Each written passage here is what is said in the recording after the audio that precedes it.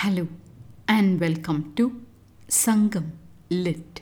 This is Nandini Karki, and in this episode we relish an insightful perspective on aging as depicted in Sangam Literary work Puranaanooru 191, penned by the poet Pisiranthaiyaar.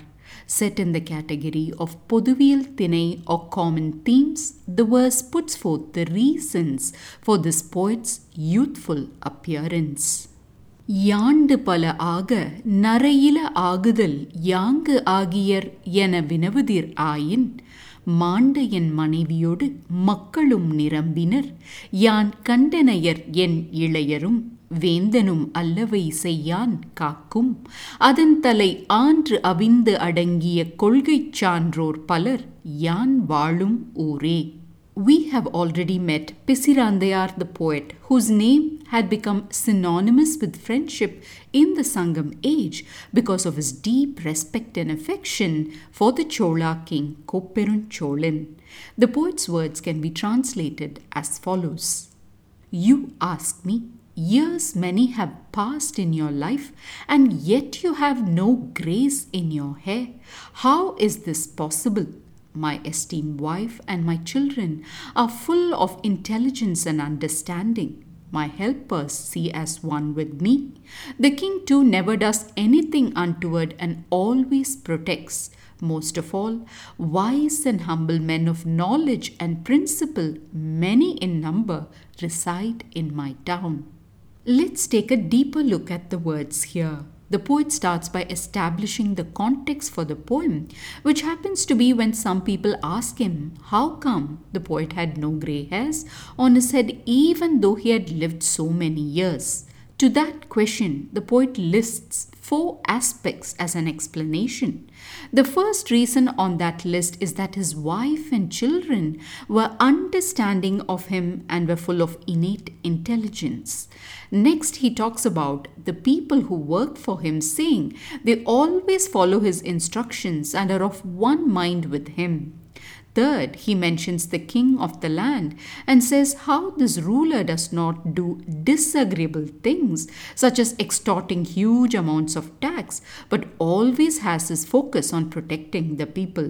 Finally, the poet mentions the topmost reason happened to be the presence of wise people having humility and principles in his hometown.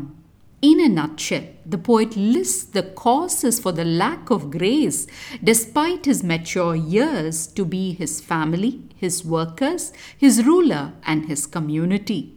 Reading up on the reasons for graying, which has become premature in this century, where grays start to appear even as early as the 20s, I learned that these are caused by vitamin deficiencies, genetics, chemicals, smoking, and stress. The age that this poet lived in naturally voids all reasons except genetics and stress. Seeing that Mendel was not one among the wise men in Pisiranthaiyaar's town so as to educate him about genetics, we now understand how the poet has exactly zeroed in on the other relevant scientific cause, that is, stress. To interpret his words in our 21st century terms, the poet says his family's understanding, his workers' compliance, his king's protection, and his community's principles keep him absolutely stress-free, and that's why no grey dare rise its head on his head. While our struggle to keep these greys away have become more challenging owing to multiple causes in this era, we can still follow this ancient poet's words by nurturing the bonds with our families, choosing wisely both our workers and leaders, and finally seeking out good company so as to make our life as devoid of harmful stress as possible and to infuse it with joy, health, peace and wisdom. Thanks for listening to this episode of Sangam Lit and journeying with me to ancient lands and minds. Please visit nandinikarki.com to share your thoughts and do spread the word about Sangam Lit. Until next time, Nandri Vanakkam.